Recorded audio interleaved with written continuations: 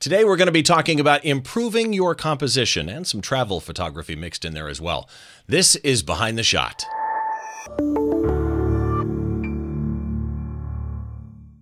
Hi, welcome to Behind the Shot. I'm Steve Brazel, your host. This is the show where we try and get inside the mind of great photographers by taking a closer look behind one of their shots from conception to completion, all the stories and challenges that happen in between, as with every episode of this show. The show notes and the photo that we're talking about are available for you to read and see over at the website. It's behindtheshot.tv. Of course, you can subscribe to this podcast in two different formats, audio only, or there is a video format as well, and you can do either of those wherever you get your podcast, whatever podcast catcher app you prefer. It can even be Spotify or Amazon Music or any of those type things as well. If you are watching on YouTube, please make sure you go down and click the subscribe button and click the bell and choose all. And by the way, if you do like what you're seeing, give us a thumbs up as well. I'm super excited about today because this person has been on the show before. I don't even know how to introduce this person other than to say the man, the myth, the legend that is our returning champion, Florida-based photographer, educator, Mr. Scott Kelby. I don't know what to say to that, Steve. Yeah. And what's funny is I was rehearsing that last night because I'm thinking I've got to mess with Scott somehow because I haven't seen you in over a year. And the only thing I could think of was that. It's all I got. So how you been, my friend? It's lovely. I've been okay considering we're living through a pandemic. Not so bad, I guess. Yeah, when you put it in that kind of perspective, it's like, oh, well, pandemic, other stuff. Doing okay. Yeah. You'll notice everybody, like he always does, Scott is wearing a music-related shirt. Which one is it this time? Oh, Fender Custom Shop. By the way, Fender Custom Shop is 20 minutes from me in Corona, California. And so I decided to do the same type of a thing, wear a music shirt as well. This is a band. This is my son's band, Pocket Hole. So go check out Pocket Hole while I'm at it. I might as well give my kids some plug.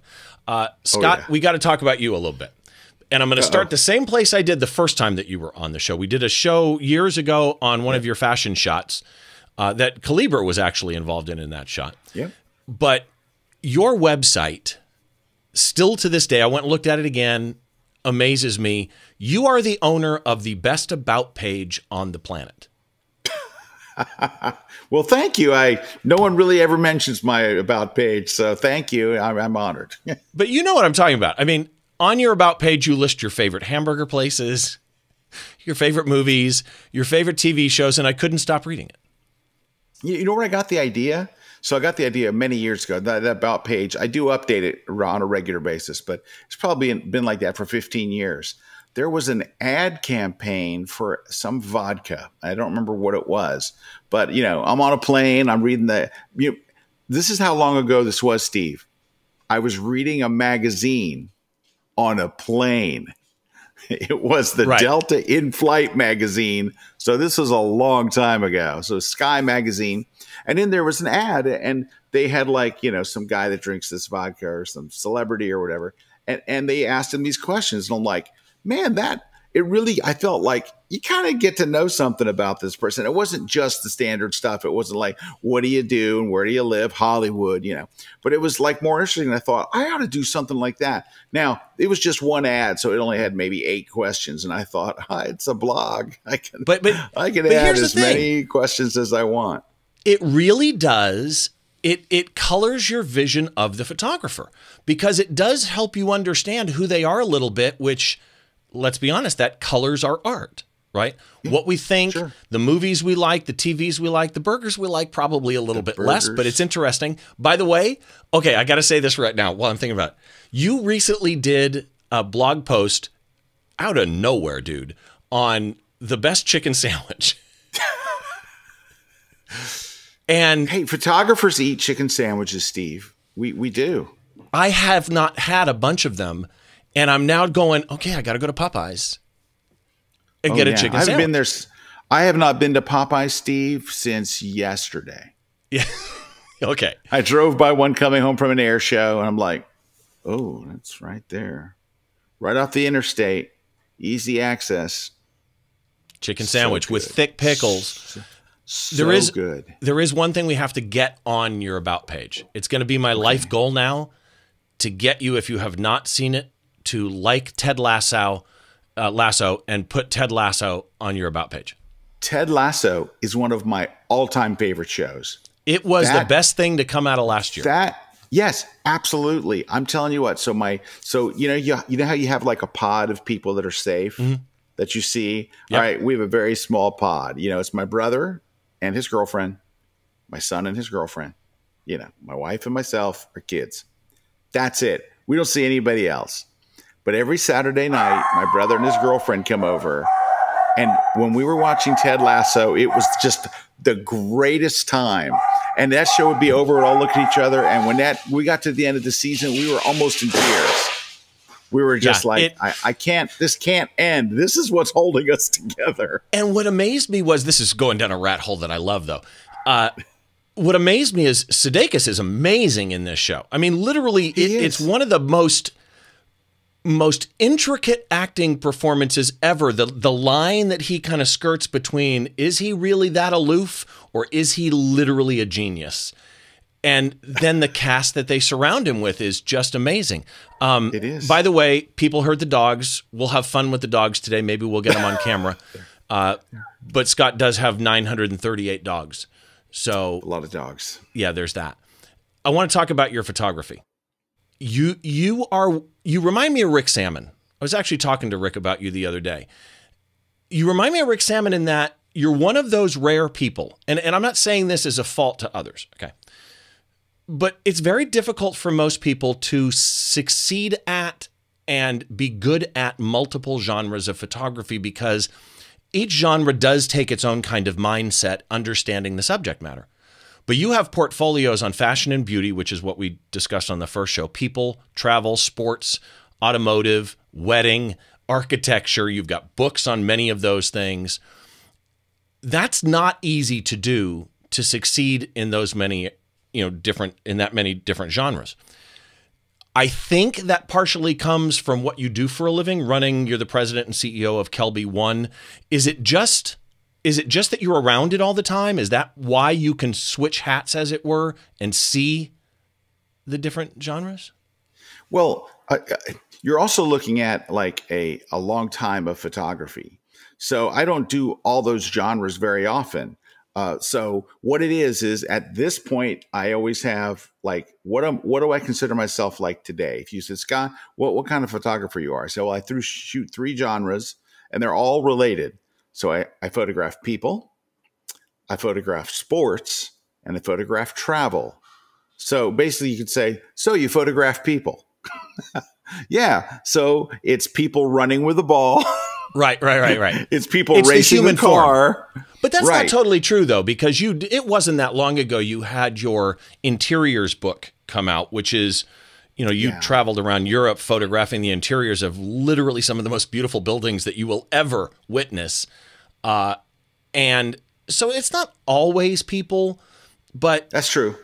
But in some ways, doesn't shooting people in some way color architecture in a way? I mean, there are lines, there are softnesses or hardnesses, just like in a chiseled face, or not. Oh yeah, and I use a lot of the same techniques for shooting a cathedral that you shoot for architecture or anything else. So the book The Great Indoors grew actually out of travel. It's just travel photography. It's just what happened, Steve, was one day I'm looking through my stuff and I realized I have so many opera houses, libraries, cathedrals, palaces. I just had so many of them. I'm like, I should gather these all together. And there were hundreds of them from all my travels. And then once I realized, geez, I must really like this stuff. Then I started to go, I need to make sure that when I go to a town, I search for libraries, I search for opera houses, I search for theaters, I search for hotels. I'm looking for that classic architecture stuff. But it was weird because I wouldn't think of myself as an architectural photographer, because all of those shots they're done in a travel photography style and not an architectural style, why. Well, no, go ahead. Which is why what? Well, I get some heat from photographers. So let's say that if I were to go today and post on my Facebook page, here is the interior of this great cathedral in England. You could count the seconds before somebody goes in there and says, Scott, your verticals, your walls are leaning back. Right. You're supposed to straighten them and all. And I'm like, I'm not an architectural photographer. So I like the fact that I got down low. It's very, very low to the ground, and that the place looks sweeping and big and epic. It is not architecturally correct, but I think it is artistically correct. Like it's not like I put it up there and went, oh my gosh, I never fixed those walls. What the heck? No, I love that look because it looks big and epic and vast. And I have this one shot, Steve, of it's a children's hospital in London. And it looks like this big giant thing. It's 4 pews deep. It is maybe 25 or 30 feet in the whole depth of the chapel. But by using a super wide 14 millimeter lens, getting down low and aiming big, it looks huge. It looks giant. But it's a lot of it is it's a creative and artistic look at architecture. So it's not, I don't call myself an architectural photographer because I'm like, no, I'm that other guy. And then I also do this thing that is very popular in architectural photography, which is to do a super long exposure, make the image sky go black, and then you have little bits of light that are all that light the photography. And I teach a class on this. It's not all post-processing. It's a lot of post-processing because you can take a regular old shot and make it look like night, but it's not supposed to be night. It's weird. It's a whole genre. But I would never say to one of the people that are really good at that, oh yeah, I'm an architectural photographer. I'm a travel photographer, and this is like a subgenre.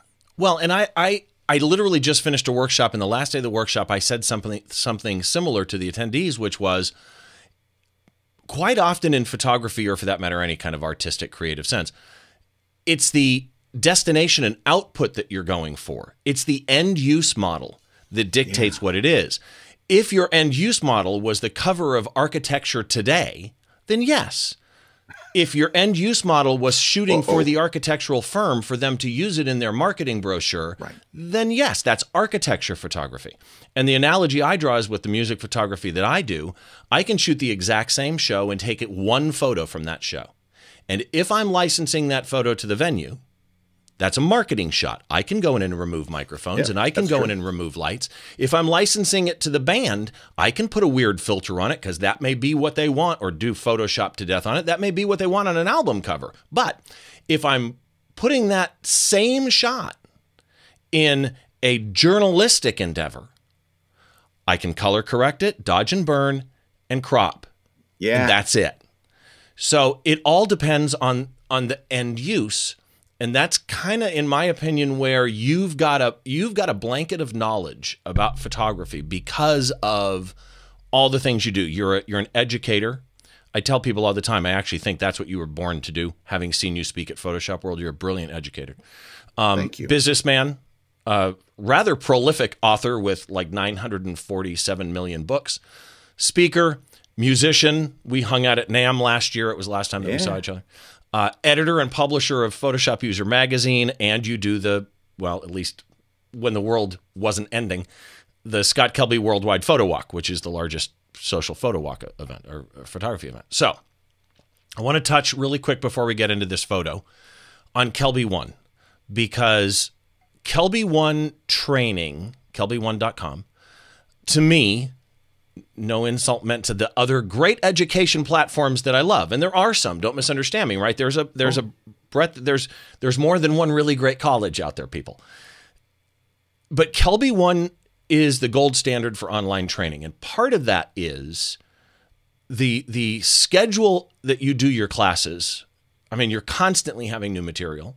You're not resting on the archival classes that you have, and your production quality. Are you still doing a class every week? A new class every week? I hate to say this, Steve, but yes. Wow. Yeah, we do one every single week. And we've been very fortunate. You know, we've got a lot of people that we work with that they understood the limits of the pandemic and what we needed to do. And we've flown crews and have had crews drive, and we've had to have a COVID coordinator on the set there to make sure that everyone maintains social distancing, everyone has masks on. I mean, we've had to jump through a lot of hoops, but yeah, Steve, we release a class every single week. Of course, we do some ourselves, like we have our own studios and we do them. We have instructors where we go on location to them. In some cases, they come to us, but if they come to us and we do it in our studios, we've just gotten used to you stand way over there, we'll yell to you. Right. And, yeah, I mean, it's not as hard as a lot of people have figured it was in the early days as we figured out what works and what doesn't. To me, these two probably aren't related in a direct sense, but they are in the sense of this next thing I want to bring up is kind of a window, like we say. A lot of things we do are windows into other things that we do. Your guest blog Wednesdays. So Scott has this amazing blog. We talked about the food post that he did, but he also just did one the day that we're recording this on an air show that he just shot in a review of the Canon R6 and the Tamron 150-600. Yep. But you also do your guest blog Wednesdays. And I have to say, as a photographer that feels like I'm constantly learning and feeling imposter syndrome and feeling like I don't belong in the group of people that I talk to, reading Guest Blog Wednesdays is a joy to me, and I think it's one of the most unsung resources for photographers out there. A lot of them are from Dave Williams or Brad Moore. I've done 2 guest blog posts there. One of them was back in 2017 on 5 common threads I've seen through doing this podcast. And then right before the pandemic, January 1st of last year, I had one on the joy of music photography where I talk about music photography. I'm curious what the idea was of saying, I've got this blog, let's just let other people write on it. I would love to take credit for this, Steve, but it was not my idea. Of course. So many years ago, I want to say it was like 15 years ago or more, I was speaking at a conference, and I was talking to Vincent Versace, who was another one of the speakers at the conference, sitting with me. We're just talking, and he's like, "How's things are going?" I'm like, "Dude, this blog is killing me. It's killing me. It's just having to come up with content 5 days a week is just it's just so hard." And so because I had a full-time job and everything else, I'm trying to keep this company going and all this stuff. So, and I said, I think I'm going to stop blogging on Wednesdays. So I'm going to blog Mondays and Tuesdays, and then I'm going to blog Thursdays and Fridays. And Vincent says, dude, you should make that Wednesday available, to another photographer. Just give them the blog for the day. Let them write it. I'm like, dude, I don't know. That's going to take a lot of work. And he's like, I'll start it. Let me start it. I'll be the first one. Wow. And he did. He wrote the first one. And from that point on, other people were, now Brad Moore runs that program for me. So Brad, for many years, was my full-time assistant. Right. And he took it over while he was assisting me. And he runs it. So basically, now I'll send Brad, hey, can we have this person? Can we add that person? But Brad does a brilliant job of seeking out people. And what I think Brad does that's very cool is he finds like up and coming people and kind of gives them an audience. And I think, that's so I don't want to really take much credit for it. Vincent Versace gets credit for the idea. Brad Moore gets credit for running a great program. And let me tell you what, it's a lot of work, Steve, when Brad describes what he goes through, because it was originally me doing it. And the problem is you'll get somebody to go, oh yeah, I'll do it next Thursday. Okay, I need X amount of images, and then you got to resize them, and then you got to track them down to get it. And then there's an image that's missing, and then there's one image that's blurry. Yep. And it's just, oh, Steve, it's a lot of work. And Brad does it like, I mean, I don't have to tell you that because you've had to track me down. Well, and it's funny because as you're saying this, and most people that watch this don't know, but as you're saying this, mine's not just get a guest on a show and go, hey, we're going to talk about this story, right? I have to get pictures for the blog, and most of my work is just trying to get ready to record. It's shocking. Well, I have to say, and I'm going to do a shout out to Brad too, and I don't know if he listens anymore, but Brad's been on the show, and Brad's a friend of mine, and one of the nicest human beings on the planet, but also Love Brad. you don't see a lot of his photo work anymore, but Brad is a brilliant photographer in and of his own right. So yeah, he is. with that in mind, a couple of things here really quick. And I just want to remind everybody that, yes, if you want to see the show notes for this show, the photos, a little blurb that I wrote about Scott, you can go to behindtheshot.tv. All the info is there, a small gallery of his work, like the images we just talked about that I had to get. And it links to everything that Scott Kelby is up at the blog post. So today we're going to chat about, as we get into this shot, I want to chat about one of the reasons that I think Scott Kelby is so successful at so many genres. And I touched on this earlier, but I'm going to expound on it. Because again, I don't think that's easy. I mean, there are people who do it, like Rick Salmon, again, is a good example. We're going to touch on the travel photography thing too, because the photo we're talking about is travel photography. But the reason I think you are so good at so many genres and at education is composition. I'm a firm believer that composition is the window with which our viewers see our art. When somebody looks at a picture and it's on a white wall, the white wall is the window frame, and that picture is what they're seeing. And, you know, there's those times where you walk up to a picture and you feel like you want to try and see around behind the edge and go, what is going on over there? And I think that, my friend, is one of your amazing strengths. When you were on in 2018, I made the comment that your choice of image crops compositionally are amazing. It seems like either you're always at the right angle at the right time, or you would instinctively know what to include and what not to include in a shot. I guess a good way to word it would be you have an amazing photographic sense of space. I'd argue one of the best that I've seen, this sense of space in 2D. So this is going to be a really overly generic question, but I want to know, if you can answer, I don't know that it has an answer. What's the key ingredient to good composition? Overly generic, I know, but. Yeah. You know what it is?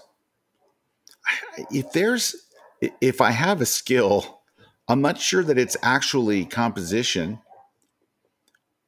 I think if you said, Scott, what is your photographic secret weapon? It is, I'm able to look at a bunch of pictures that I took and pick the right one. Oh, and I can't explain it, but I'm just like looking like, no, that's it. That's the one. So you're saying your secret strength is culling? Yeah, I think it sounds like a crazy thing, but there is an art to picking the right photo. And so often I'll be with a photographer and they'll show me a shot and they'll show me like a bunch of shots. And I'm stunned at how many times they pick what I think is the obvious wrong shot. Like, dude, you've got way better shots than this. But okay, but isn't that subjective though? I mean, because this happens to me, right? Like I'll enter an image in an image competition and somebody will look at me afterwards and go, you should have picked that one. I told you. Yeah. And I'm like, but that's the one that spoke to me.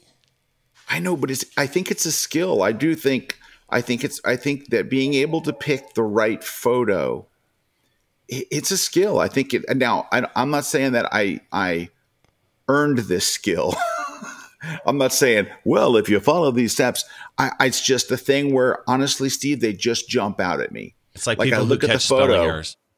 Yeah, it's the same thing. Yeah. I'm looking through a lot of photos that look very similar, right? So I'm at an air show. I'm shooting for 3 days as one of the official photographers. Do you know how many flipping shots I have of the Blue Angel, Steve? I have thousands. Right. And you're looking through these shots, and I'll be scrolling through, and I'm looking through, and it's like that one. And I can't even tell. It just jumps? I can't even tell you what it is. I can't say. Well, the reason why is because there's a lot of negative space on the right and da-da-da-da-da. I could tell you after the fact. Like if you said, what is compositionally right about this? I could break that down for you. But I can't tell you that in my mind I was thinking all of that. And I do think, you know, Steve, I've sat in the audience and listened to other great educators. And I'm sitting there and I'm going, no way. No way was he thinking all of that when he took the shot. When he took the shot later, he's like, oh, well, that looks good. And oh, yeah, Right. the light's great and all. But when they describe it, I'm sitting down in the audience and going, come on, I've been around the block, So I don't want to make it sound like it's more of a, an artistic thing that it is. I just look at this shot and I go, boom, that's it. Now I can fill in a backstory about why I like it later, but that's not what hits me as I'm looking through, You just described Zen and the art of photography is basically what it is, which ties into everything you just described. Actually, ties into the grid, because I mean, you do a lot of things on the grid. By the way, folks, if you've never seen the grid, go check out the grid. Scott's I'm going to call it a podcast, but it's video as well, that he does with Eric Kuna, who's also been on the show before. Amazing photographer. I've never met Eric in person, but amazing photographer. Oh, super nice guy. You love him. Everybody loves Eric. I saw him at Photoshop World, the last Photoshop World, but I was afraid to say anything to him. So anyway, you will love him. When you do the grid, you periodically do blind photo critiques. Now, I do a critique show on this show with my buddy Don Komarechka. I think you know Don. I know Don, yeah. And it's Don and I, and we get a third person to come on and we critique 9 images. But we do it different than you. We critique just 9 images. What you guys do is different. Like, you'll get multiple photos sometimes from one photographer. And the number of times I've heard you say, are these really shot by the same person?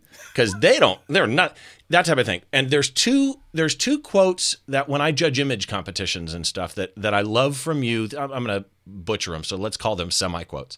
Okay. That I love from you that are so true. I mean, the first time I heard you say this one, I went, yes! Flowers are already beautiful. So if you photograph one, it had better be amazing. It better be awesome. Don't stick a flower in front of me and say it's beautiful and then me look at it and go, well, in 3D it was.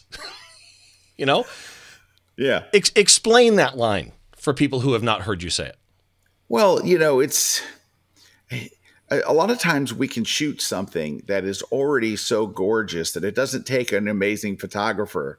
Right. So if you shoot something like a flower that is just so beautiful, you almost have to try to mess it up. It's a gorgeous, it's like if you were to hire a male model and it looks like George Clooney. How are you going to take a bad shot of him? It's like, how are you going to, or if you were to hire me as a male model, how are you going to take a bad, but you know what I'm saying? Or a hand model. Yeah. There are certain things that are so pretty that you could actually train a chimpanzee to walk up and press the button and take the shot. And it would be like, wow, that chimpanzee's gifted. No, you're shooting something that's already beautiful. So when someone takes a bad flower shot or a bad shot of George Clooney, you're like, come on. This is a no-brainer. It was set up for you. I mean, like it's yours to lose. There's a funny thing that Jay Maisel, great story from Jay. So, and if you're not familiar with Jay, Jay is a living legend of photography, very, very famous, celebrated. He's one of those guys that when he does finally pass away, he'll be talked about in the level of Cartier-Bresson and people like that. So he is that guy. And Jay tells a great story of how he's looking at someone's portfolio and he's doing a review. And the person has these shots of the Antelope Canyon slots. Well, Jay says to them, oh, come on. When does anybody ever take a bad shot of these slots? You can't take a bad shot. It's just have you ever been there, Steve? You ever been out to I have not. I wanted to, and they closed them a year or so ago, or 2 years ago. Yeah, right. But if you go in there, Steve, it's a can't miss situation. It's this amazing earth and colors and light, and you could just literally take out your iPhone and get a killer shot. Well, Calibra could, not me, but okay. So Jay's looking through and he says, yeah, you can't take a bad shot. And he turns the page and he goes, whoops, I stand corrected. Okay, so let's go there then, because one of the other quotes, the second quote, was related to that. If you want to make beautiful photographs, go to beautiful places. And it's kind of the key to today's image that we're going to talk about. Don't expect an average pretty scene to become an iconic landscape picture, and don't expect to shoot an iconic scene in bad noon light and have it still look beautiful, go back when there's good light. So I guess the question is then, what makes a beautiful scene? What makes a beautiful place? All right. Well, first I have to give credit to who said that quote. So I was a guest instructor at another seminar or workshop, and Joe McNally was the speaker, and he was telling the story of I think it was an editor at Life magazine. I'm not 100%. I'm going to paraphrase here, but the guy said to Joe, "Look, if you want to take more interesting pictures, stand in front of more interesting things." So when I say that, I want to make sure that Joe gets the credit. Such a great line, though. It is, and it's so important. And so, like, when people will send in these images to the grid, and it looks like they're shooting in their backyard, or they went to the old bridge in their own town and shot it. It's an ugly bridge. I'm like, what did you expect was going to happen? I remember this guy sent in an image to critique, and I looked it up, Steve, and I'm not joking. It is the lighthouse in America that was selected as America's ugliest lighthouse. Wow. It is just the ugliest thing. It just looks like a rusted old water tower. America is full of beautiful lighthouses. This wasn't this awful. And I was like,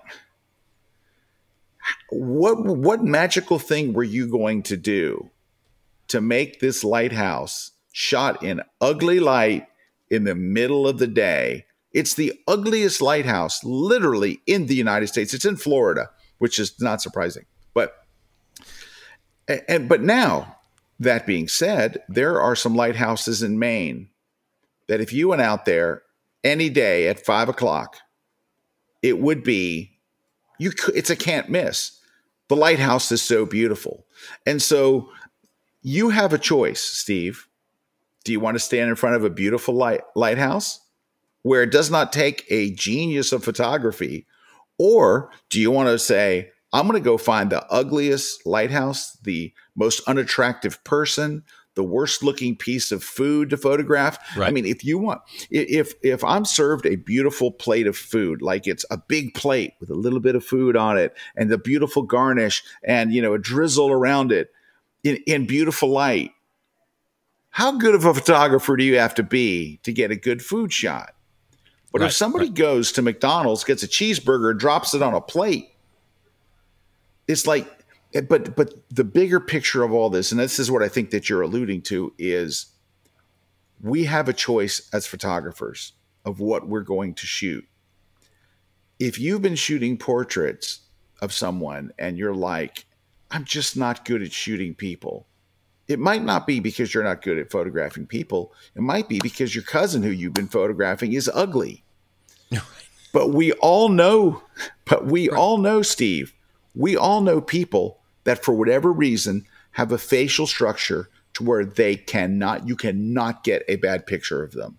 Like my niece Sarah is like that. You cannot take a bad picture of her. She just, I don't know what it is about her facial structure. You can just take your phone and go, Sarah, look over here, click. It looks fantastic. She's in my latest book. I'm like, hey, can you let me take a few shots? I want to look like a really good photographer.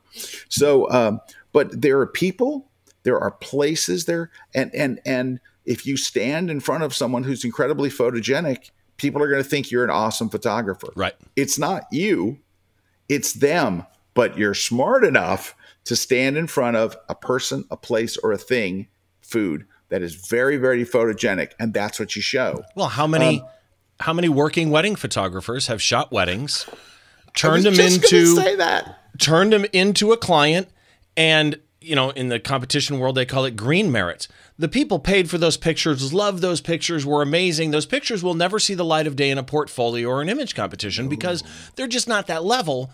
But then you get Barbie and Ken, and they look phenomenal. And they look great. And it's like, excuse me, do you mind if I use these on my website type thing? Yeah. So somebody sent me a note about that, Steve. I had a viewer send me a note and they sent me the link to the photographer. And they said, this is unfair. This photographer only shoots beautiful brides and handsome grooms.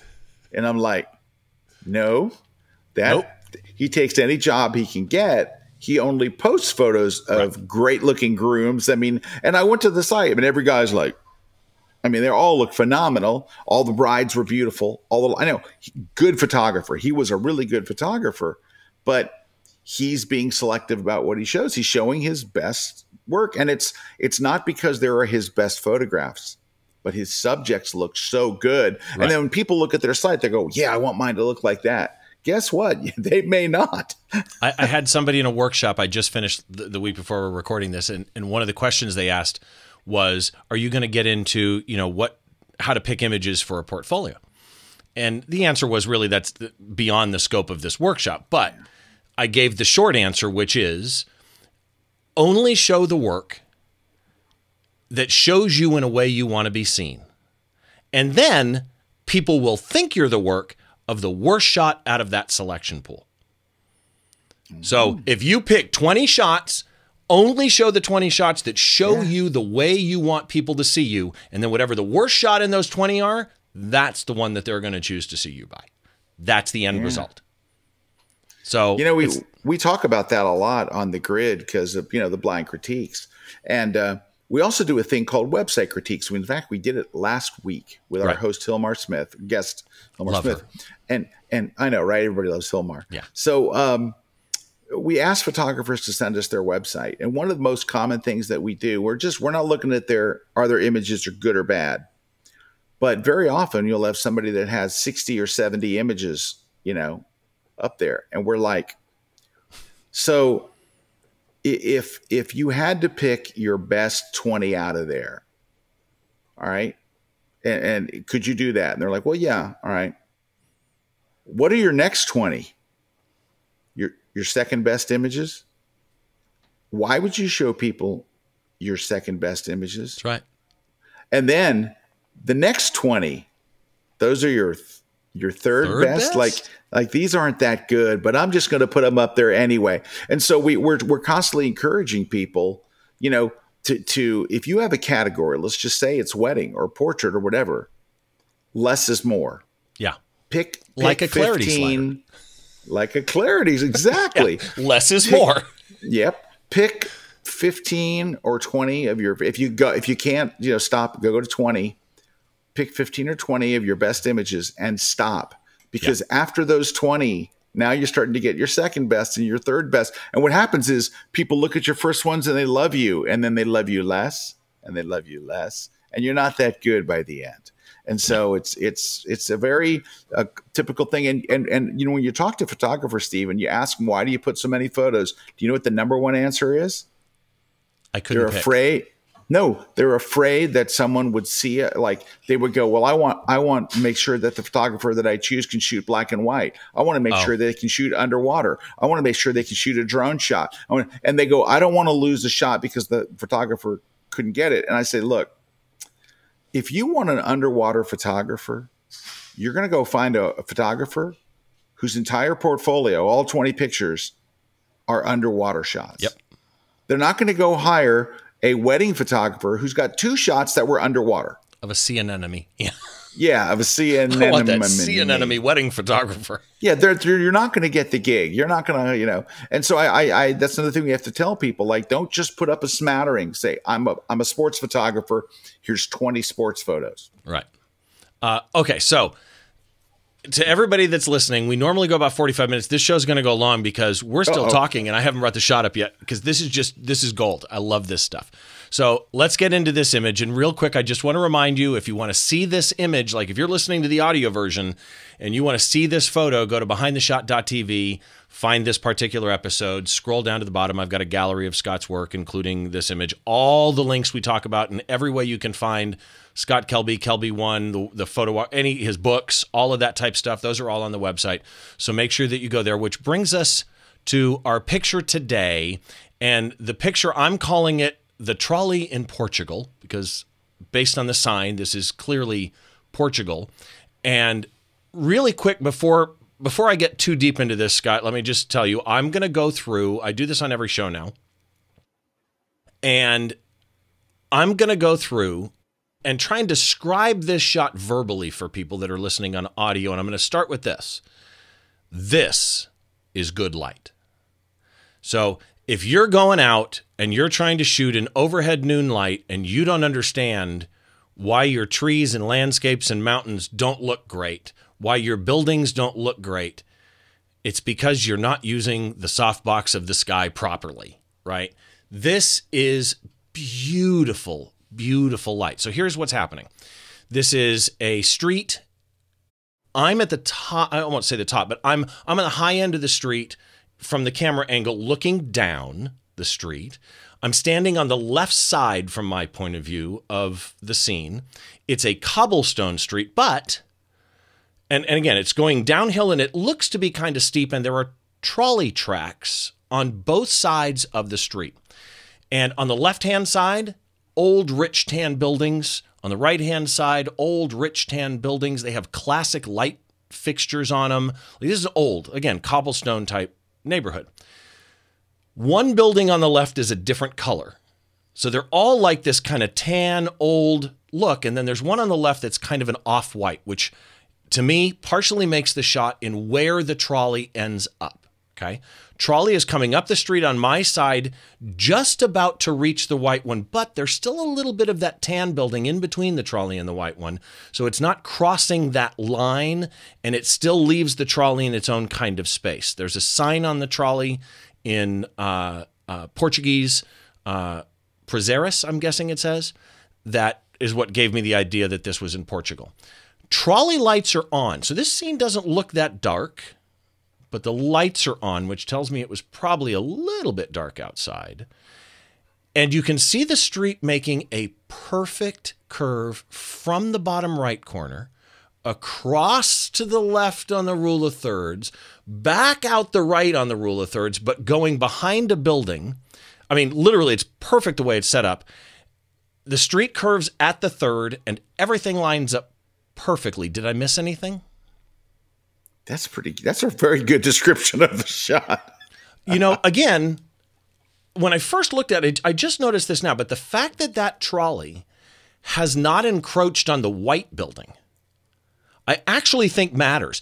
If the line between the tan and the white were going through the middle, that would be like a horizon line going through somebody's neck to me. Yeah. So this was shot, you're a Canon shooter. This was based on EXIF data. I may be wrong. A Canon 5D Mark IV with a 70-200, aperture priority mode, shot at 70 millimeters, ISO 800, 2.8, and this one throws me. 25th of a second. Auto white balance. I'm guessing you're shooting raw, so that doesn't really matter. But I want to touch on that 25th of a second. I mean, using the IS in this lens, clearly.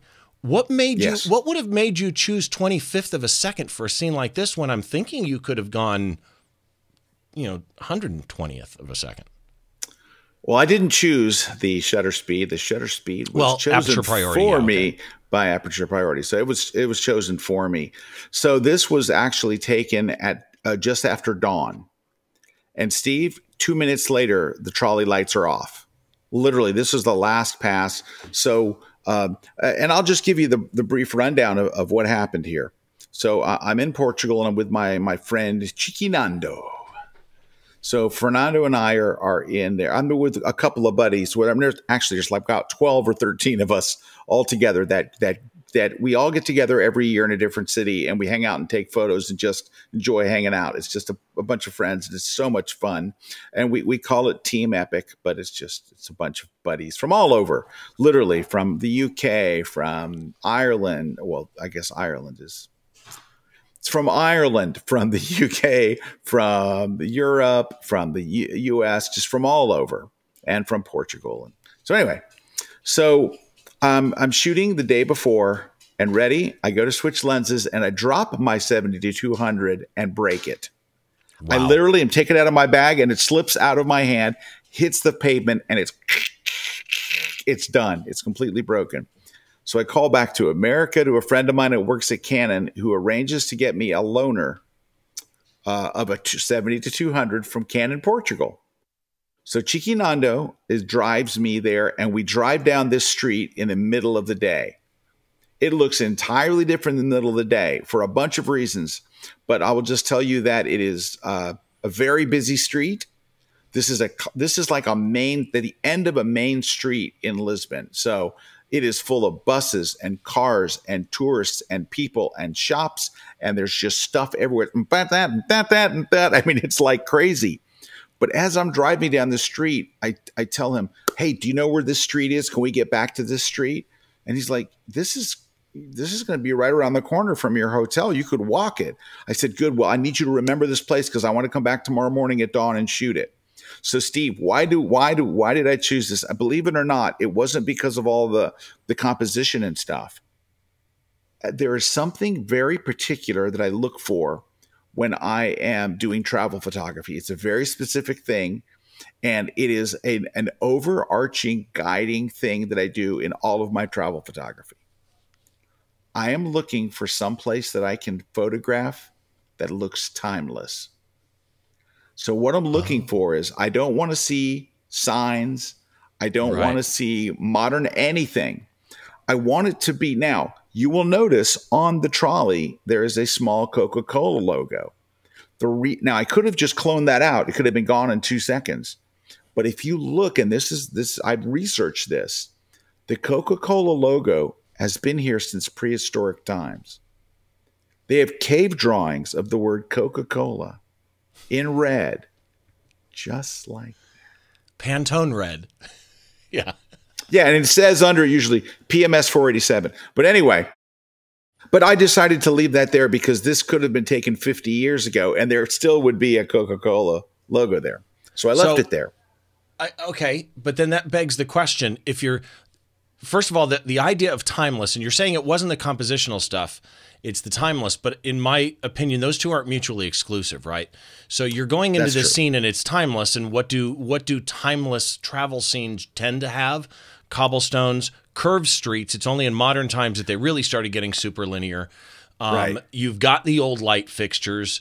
You've got those types of walls. You've got these types of, so in a way it ties into it, but even if I did like the curve. The curve was cool. I mean, that was one of the big, because there's a lot of old streets in Lisbon, right? Right.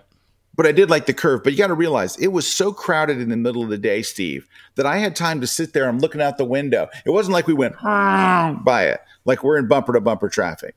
So I'm looking out and I'm thinking, yeah, this looks pretty good. There's not a whole lot of stuff here. What if I shot it from the bottom of the street? What if I shot it from the top? You know, I'm thinking, I got to get here and just try it. So the next morning was actually the morning of my worldwide photo walk. So this is taken probably the first weekend in October, which is generally when my photo walk is. So I literally did. I got up the first thing in the morning, and it was maybe 6 or 7 blocks from our hotel. It was not very far at all. And I came here. And I ran into a couple of issues. Number one is you have to wait till a trolley car gets there. Right. So I knew I wanted the trolley. Well, part of it is these trolleys are kind of a very iconic. Like in San Francisco, it's cable cars, and in Lisbon, it's a very Lisbon-y thing to have a cable car in there. Like they don't really need cable cars in Lisbon. It's a tourist attraction, so I wanted to get the cable car. Well, we get there in the perfect time, and it's really dark, and all the lights are on and everything, but there's no cable cars. Like you're waiting, you're like, well, there's one, and you could, if you turn this corner, Steve, and go right around the corner, it is a straight shot for miles, and then it goes up the hill. It goes up to this big top of Lisbon, and so you can see the trolleys come, and you're like, it's going to be 3 or 4 more minutes. My biggest problem with this was I took some friends with me. So when I said I'm going to go shoot this place, everyone's like, you're going to go shoot a place? We want to go. Well, getting them out of the scene, getting my friends like, hey, this is my shoot. I need you to get out of the scene. Dude, I was going to kill I'm like, get out of the shot. I can't. The first trolley came by, and I have 5 friends in the scene. And I'm like, guys, come on. I found this. I woke up here to get it. Please don't ruin my scene, because everybody wants to take the shot, you know. But here's the thing that is, so Steve, that first I'm looking for something timeless, and this is, believe it or not, it's so hard to find anymore because there's so many modern things. You know, you've got telephone booths. One telephone booth, it's trash, right? It's like so.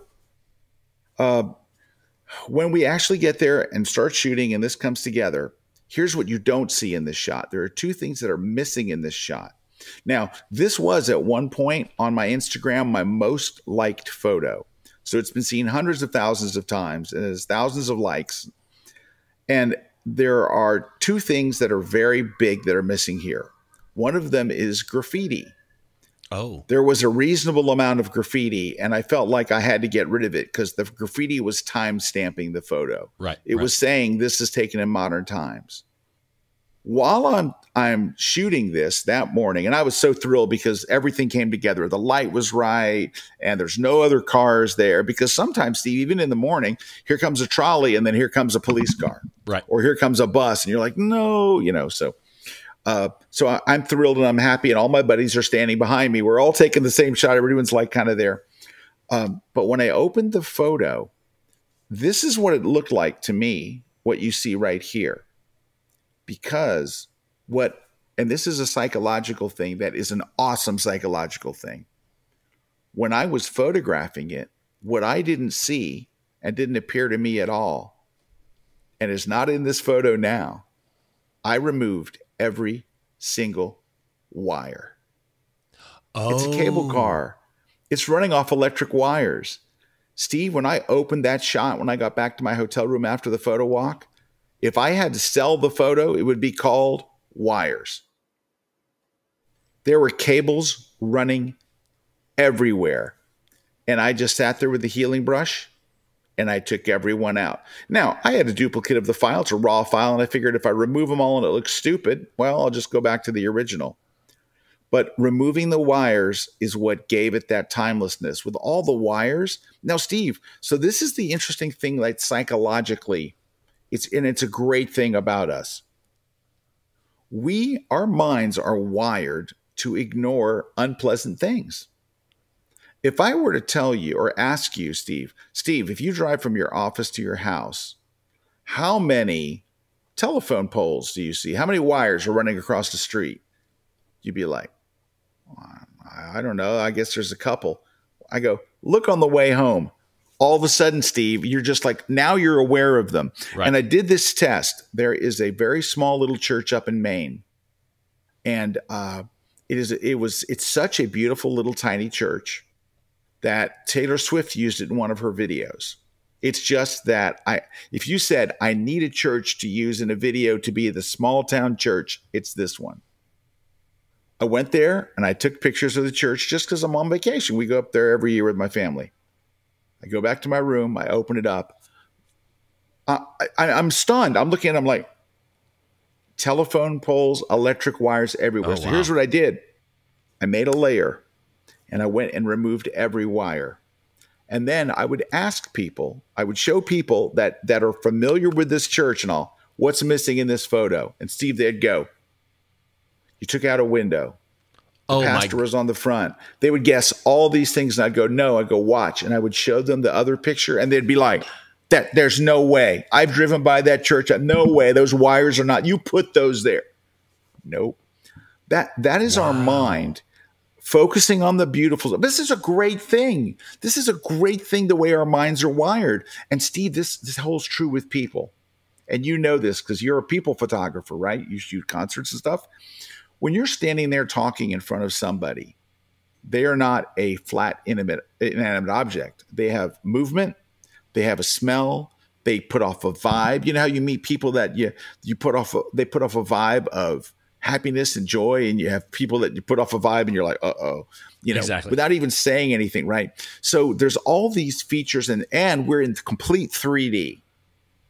When you take a picture of someone and you flatten it down, not only do you see the imperfections on a person's face, they're magnified. Right. All of a sudden, these things that you would never notice in person, all of a sudden, that's all you see. And so it's very much the same thing. It's why we retouch people. We retouch people to make them look as good in a photograph as they did when we were standing in front of them.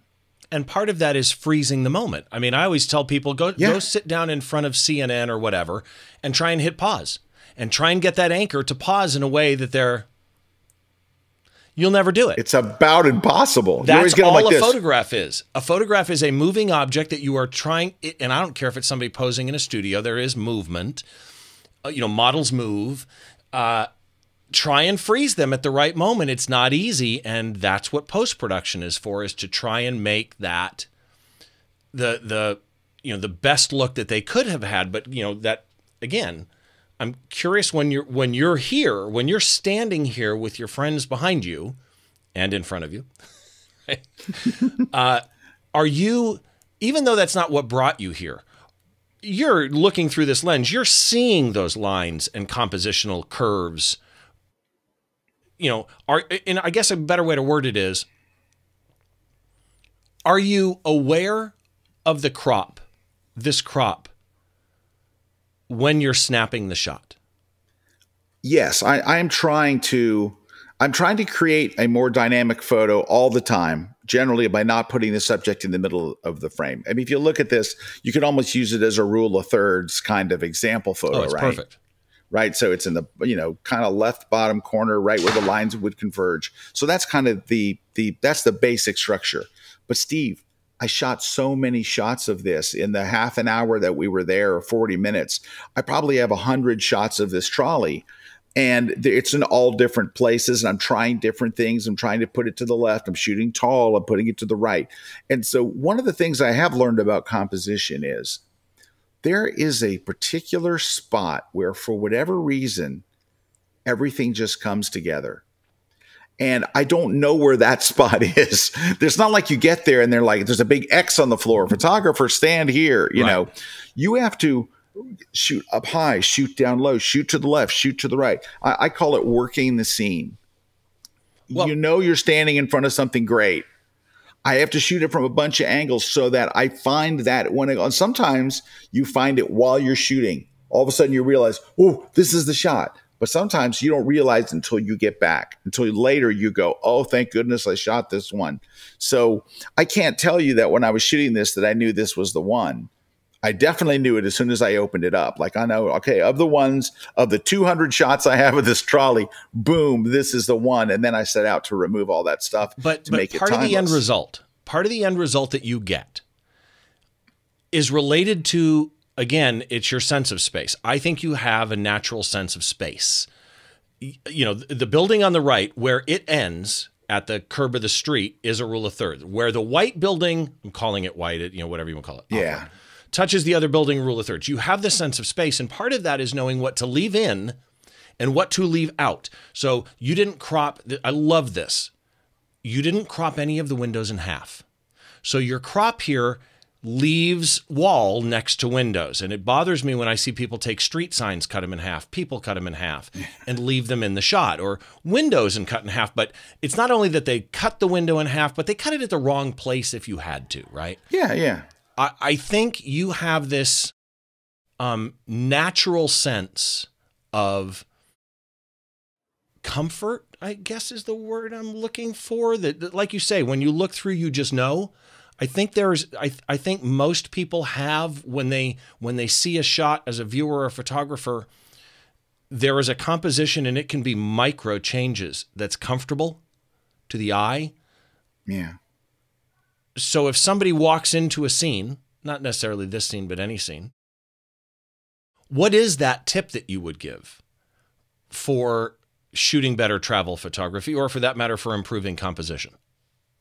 Well, my background, so I was a photographer first. I was a film photographer way back in the day. I got out of photography altogether and didn't start again until digital came. But for many years, when my wife and I were first married and all, I was a full-time graphic designer. That was my job.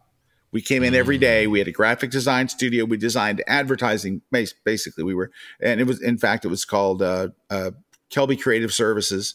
But our original name was Typeworks Advertising Design. And that's what I designed: brochures, annual reports, mailers, everything, letterhead, business cards, envelopes, all that stuff, all kinds of packages like that. And that was our job.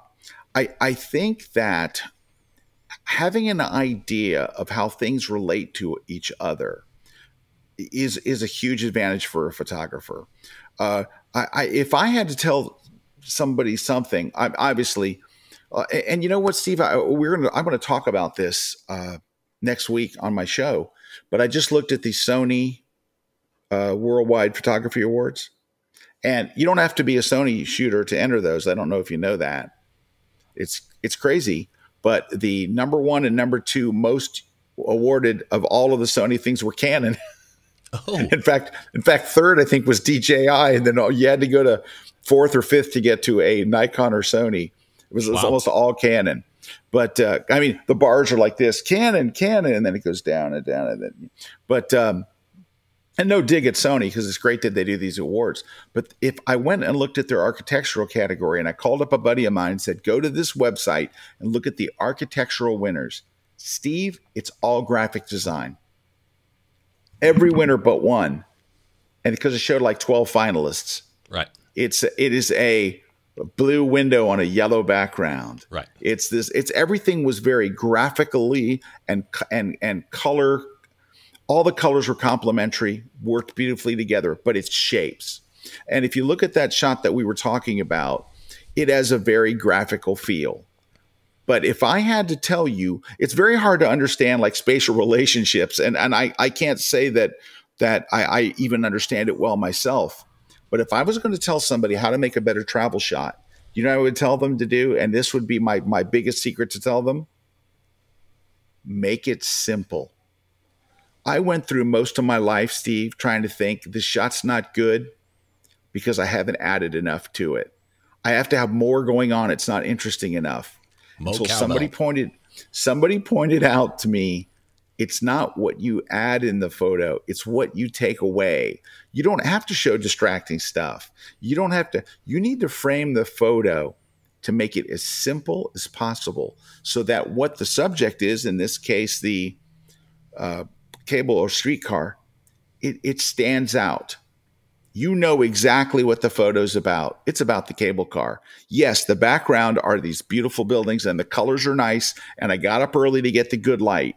But the other reason, by the way, I got up early is not just for the good light. I wanted empty streets. One Mercedes-Benz ruins the shot.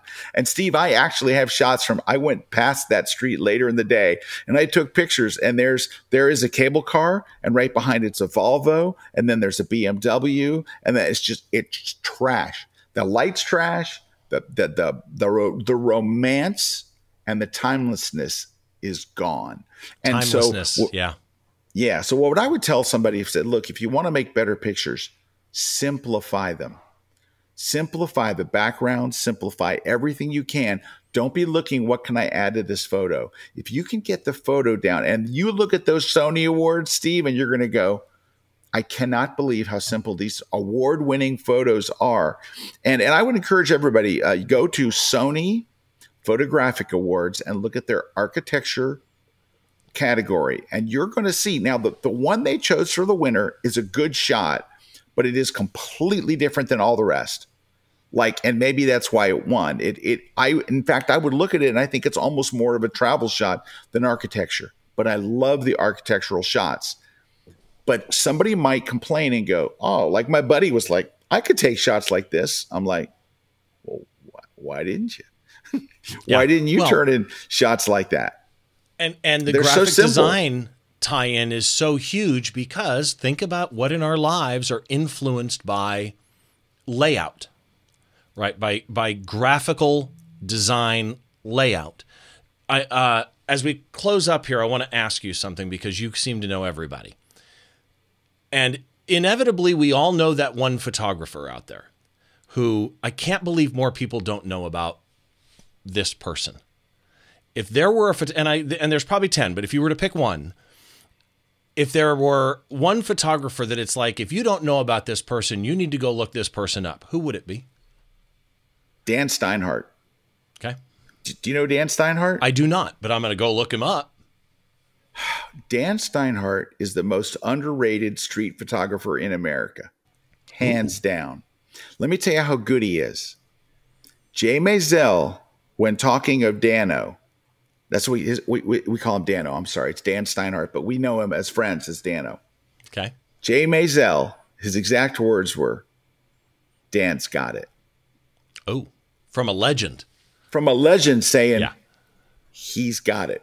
So Dan Steinhardt has I think a Jay Maisel level of color, of composition, of people, of he puts it all together. but nobody knows Dan. And do you know where Dan gets all of his photos? Outside of trade shows. So he works for Epson. He's the Epson printer guy. Interesting. Dude, Dan shoots lights out. And I see his stuff and I'm just like, why can't I do this? I mean, his stuff is so simple. So is Jay's. Jay's shots don't have a bunch of junk going on. It's just Dan is able to communicate color, space, whimsy, which all these different things. But Jay lives in Manhattan, and Jay walks out his door, and here is the world, right? Dano is at the Tulsa Convention Center, and he's got an hour on break between his booth duty, and he walks out the door and comes back with stuff that you'd sell your kids for. It's just, I don't get it. I just don't. He's just got a gift, and nobody knows him because he's Dano's he's the printer Epson guy. He's not trying to make a name for himself as a photographer. He's just, take some shots and all. But when Jay Maisel says, Dano's got it, he's got it, you're just like, that's why I asked this question, because inevitably there is somebody that people really need to go. Somebody said to me the other day, I was doing like a happy hour thing with David Bergman, and somebody was talking about it. I said, here's the thing. Inevitably, everybody who's in this little happy hour Zoom meeting that we do, I go look them up on Instagram, and I go look up their portfolio. And inevitably, I find a gem from somebody I had no idea who it was. And, I don't want to call it inspiration, call it just, I enjoy good creativity, whatever it is. So there will be a link to Dano in the blog post as well. Great. If you want to find Scott Kelby, it's scottkelby.com, right? Yep. Sure. Kelby1.com. Yeah. The grid they can find through kelby1.com? Just search for the grid. You'll find it. It's on YouTube and Twitter and a bunch of other places. Okay. So, yeah. And then you're Scott Kelby pretty much everywhere except Facebook. It's S. Kelby. But again, all these links will be in the blog post. Yeah, you're not gonna get that one now. All the links will be in the blog post. It is so good to see you again, and thank you so much for doing this. Oh, my pleasure. My pleasure. You know what? I just want to say, I had no idea you were going to ask me that photographer question. Well, I had no idea, honestly, you're going to ask me any questions other than we're going to talk about the lesbian thing. But that's how, on the top of my mind, like if you said, who's the most, someone nobody knows, it's Dano. So I'm glad you really asked that. He deserves a more attention in a wider audience. So thank you for doing that. And it's part of the reason I don't tell people I'm going to ask it. I mean, if anybody watches the show regularly, they might know, but I don't tell people because I want it. And sometimes I've had people go, I don't know, there's so many, I don't want to mention any. And it's okay, and we keep going. And then like 5 minutes later, inevitably, someone will pop in their head and they'll go, Jimmy John, you got to go check out. Because everybody's got that one photographer that it's like, man, I want people to go experience what I experience when I see this art. Yeah. All right. Can I say one last thing? I know we're out of time. You can say anything you want, my friend. All right. So, you're a great host. You've been doing this forever. Please. You've got a great voice. You even have a great face for video, which just really makes me angry. You have great lighting. You have a great setup for that. You're really good at all this. Everybody knows you're like an icon. But here's the thing. I want us to say that because nobody ever says this. You're always interviewing other people, and you're always talking about their work. I follow you on social media, and I see your stuff, and I'm always like, he's got it. Thank you. He's got it. You've got it. You are another of the most underrated kick butt photographers out there. So although you always are very gracious to your guests and stuff, you are a kick butt. I see your stuff all the time, and I'm just like, I hate this guy. Well, I like him, thank you. But at the same time, I hate him. Well, but thank you for the opportunity. It was great talking with you and catching up. It's just nice seeing you again. Yeah, it is. And one day when the world stops ending, we will see each other at NAMM again, or maybe I'll come down to Florida and buy you a beer, you and your wife a beer. But that would be lovely. Again, I can't say thank you enough for doing this. And for everybody, just keep in mind, you can go to the website. It's behindtheshot.tv. I've got all the, of course, find the blog post for this show. If you go find a different blog post, strangely, Scott's links won't be in it. But if you go find the link for this blog post or for this episode, magically, they appear It's just what I do. So at the bottom of the blog post, you'll see a little blurb that I wrote about Scott. I had some fun with, and then I've got all the links in there, a small gallery of his work. And I will make sure to put a link to Dano in there as well, and everything kind of that we talked about. And again, I can't say it enough. If you guys want to reach out to me, you kind of know how. I'm on social media. It's at Steve Brazill or at Behind the Shot TV. Mostly Twitter and Instagram. I've kind of abandoned Facebook, but I'm there if you want to go follow for some unknown reason. And other than that, don't forget the critique shows that I do with Don Komarechka. We do those early in the month. We do one a month. And it's Don and I, and we bring a guest on, and we do 9 images from our Flickr group. If you go search Behind the Shot on Flickr, you can find that. Join Flickr, submit your images to the Flickr group, and then we pick images from there, and we have some fun with it. Also, if you are watching this on YouTube, head down, click subscribe, click the bell, choose all, and if you enjoyed this show, please make sure that you hit the like button as well. I'm Steve Brazill. This is Behind the Shot, and we will see you on the next show.